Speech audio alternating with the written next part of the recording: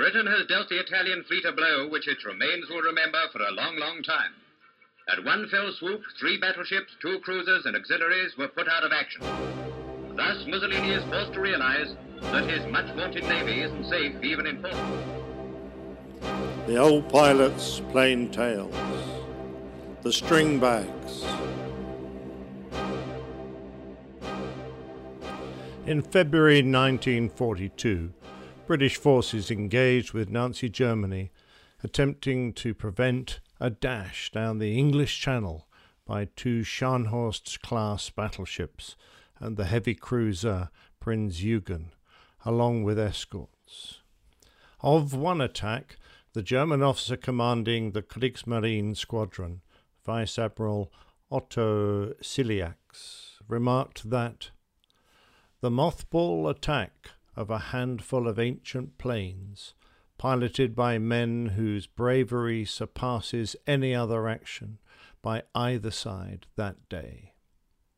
The attack he spoke of had been hastily organized, a sortie of 6 aircraft led by Lieutenant Commander Eugene Esmond, that, without fighter cover, was struck by 15 Me-109s as they doggedly pressed on, lining up their torpedoes until every aircraft was shot down. Esmond was posthumously awarded the Victoria Cross. The ancient planes that the Vice Admiral spoke of were Fairey Swordfish, a biplane torpedo bomber that were better known as string bags, and the Germans weren't the only ones to comment on the bravery of those pilots. British Vice Admiral Bertram Ramsay wrote later, "In my opinion, the gallant sortie of these 6 Swordfish aircraft constitutes one of the finest exhibitions of self-sacrifice and devotion to duty the war has ever witnessed." This was to be one of the final times that the string bag was to be thrown into such a battle. The Fairey Aviation Company produced Swordfish in 1930, and it was to be one of the last British military biplane generation of aircraft. Designed as a torpedo bomber and reconnaissance aircraft, it had a metal framework covered in fabric. The string bag nickname came more from its ability to carry a seemingly endless variety of stores and equipment, rather than its struts, spars, braces, and fabric construction that made it resemble a string shopping bag. Powered by a Bristol Pegasus air-cooled radial engine, it could manage an unremarkable maximum speed of 124 knots. It carried a crew of 3, the pilot, an observer and radio operator who doubled up as a rear gunner, controlling a single .303 Vickers machine gun. The pilot could fire a second Vickers mounted over the engine cowling. Despite its relatively poor performance, nearly 2,400 aircraft were built, and they remained in service, mainly with the Royal Navy, throughout the Second World War. The first operational use of the Swordfish was during the Norwegian campaign, although despite the bravery of the crews, they failed to make a serious impact. Operation DT involved the aircraft carrier Furious, a converted battlecruiser, which had embarked 9 skuas and 9 Swordfish. Furious had orders to strike shipping in Norwegian waters and the seaplane base at Tromsø, but it had little success and lost several aircraft. On the 22nd of September, missions were flown against both Tromsø and Trondheim. Several were shot down, but in addition, in bad weather, the aircraft failed to find their targets, and on their return, several couldn't find the carrier either. 2 landed in a cornfield on the island of Leka, near the Norwegian coast. There were no Germans there, so after burning their aircraft, the locals took them in a fishing boat towards the Shetland Isles of Scotland. Unfortunately, their engine failed and the boat drifted back to Norway, where they were captured near Hulton Lighthouse and spent the rest of the war in POW camps. Other aircraft made forced landings in heavy fog near Trondheimsfjorden, where they were captured. A 4th aircraft ditched at sea after failing to find their carrier. The crew drowned, and a fifth overturned in a Swedish lake, but they were lucky enough to be interned in Sweden, a neutral country. After this rather ignominious start, doubts were raised about the effectiveness of the string bag, as if it wasn't already obvious, but that was before the Battle of Taranto. It was only a couple of months after Operation DT that the Royal Navy made history by making the first ever all-aircraft ship-to-ship naval attack. The Regia Marina had been the navy of the Kingdom of Italy since 1861. It had fought with distinction in many wars, and as the Second World War loomed, the Italian government had set about modernizing it so that it could dominate the Mediterranean Sea. They built a class of light cruiser with main weapons that could outgun the Royal Navy. Their First World War battleships were significantly upgraded, and they built a fleet of destroyers and submarines. One area that they ignored, however, was the development of radar, rangefinders, and sonar, which basically limited them into a good-weather daytime force. The Italian fleet was harboured at Taranto. It consisted of 6 battleships, 9 heavy cruisers, 7 light cruisers, and 13 destroyers.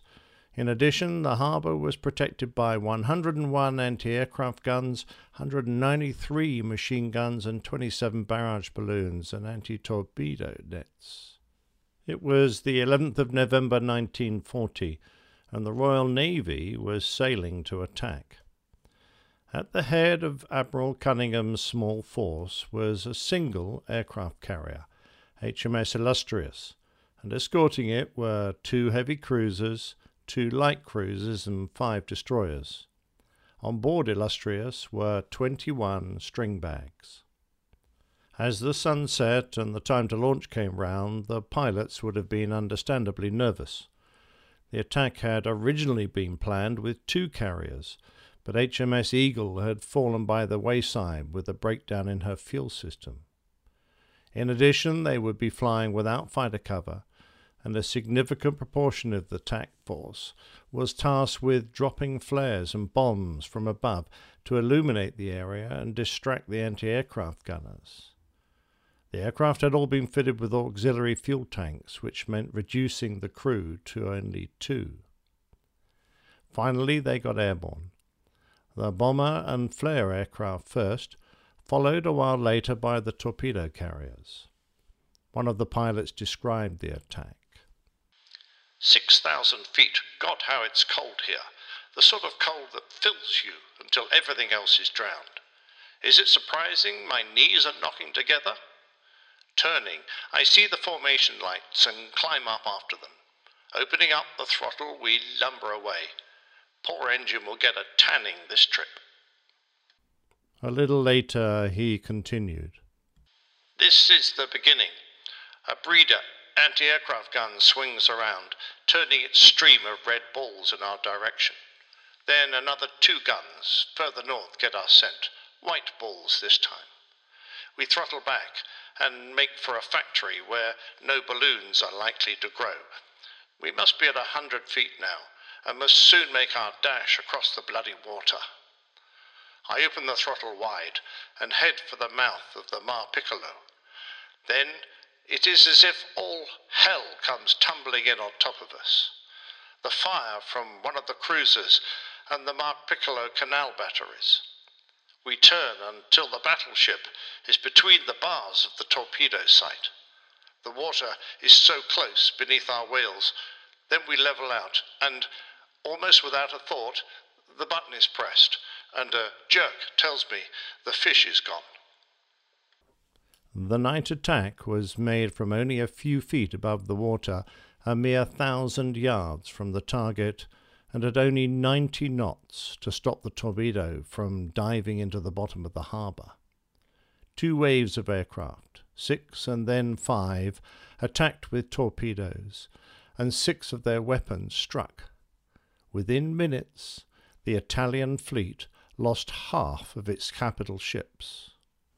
Other damage was done by the bombers, Cruisers were damaged, aircraft destroyed, and oil tanks set ablaze. The Italian defences fired 13,489 shells from their land batteries alone, but only 2 swordfish were downed. The Regia Marina, however, was severely shaken by their vulnerability to attack, and the balance of power had swung to the British Mediterranean fleet. It is remarkable that a score of swordfish inflicted more damage on the Italian fleet than the entire British Grand Fleet had achieved against the German High Seas Fleet at Jutland in 1916. Admiral Cunningham wanted to repeat the attack the next night, but was prevented by bad weather. As one joker in the pilot's briefing room remarked, "They only asked the Light Brigade to do it once."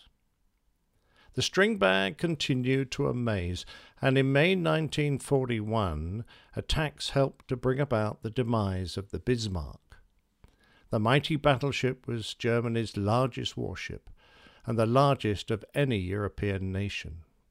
Its biggest guns fired 15-inch shells, and the vessel could cruise over 8,000 nautical miles at 19 knots. It met the Royal Navy at the Battle of Denmark Straits, and within minutes a broadside from the Bismarck's armour-piercing shells penetrated the battle cruiser HMS Hood, igniting the rear ammunition magazine. The warship was ripped apart by the explosion, and after only 8 minutes of firing, the Hood had disappeared, taking all but 3 of her complement of 1,419 men to the bottom. It was perhaps only fitting, then, that the obsolete string bag should be the architect of Bismarck's demise. The chase was on, and although damaged in the Denmark Straits, the Bismarck had still managed 27 knots. The Royal Navy had ordered all available warships to join in the pursuit of the German battleship, and eventually it was spotted, but unless it could be slowed, it would safely make port in Saint-Nazaire. HMS Victorious was the first to launch its aircraft, and a flight of 9 string bags attacked. With violent manoeuvring, the Bismarck evaded 8 of 9 torpedoes, and the 9th only caused minor damage. But the turns and rapid shifts of speed had loosened some of the temporary repairs, and water was being taken on.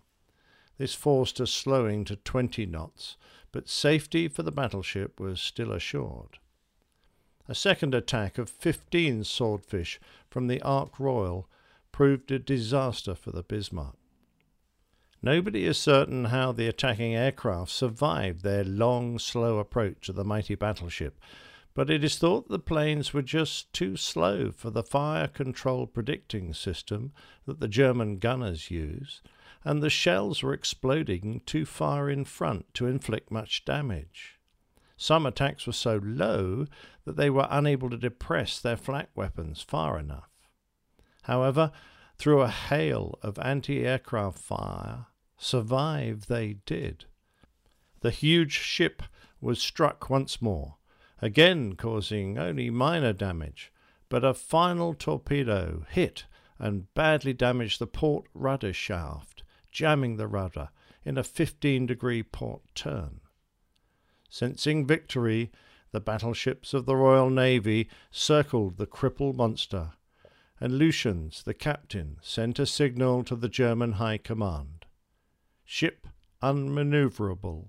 We will fight to the last shell. Long live the Führer." 4 capital ships of the Royal Navy fired more than 2,800 shells and hit the Bismarck 400 times, but it still remained afloat. Eventually, realizing the end had come, the chief engineering officer set demolition charges, and finally the Bismarck was sunk by the stern. Despite these amazing successes, the much-loved string bag was not truly suited to the dangers of a war that was entering a new era of technology, where aircraft could commonly fly twice its speed. Esmond's attack on the Scharnhorst battleships against hopeless odds that opened this tale of bravery was one of the last times the aircraft was used in that manner. It continued to contribute in many less dangerous tasks, such as anti-submarine patrols. Indeed, it accounted for 14 U-boats destroyed, and bombing missions in areas where it wouldn't be so vulnerable to the more modern high-performance fighters of the day. However, for an aircraft that was designed for a different era, it did a remarkably good job. More, however, because of the bravery and determination of its crews than anything else, and we should rightly salute them and their achievement.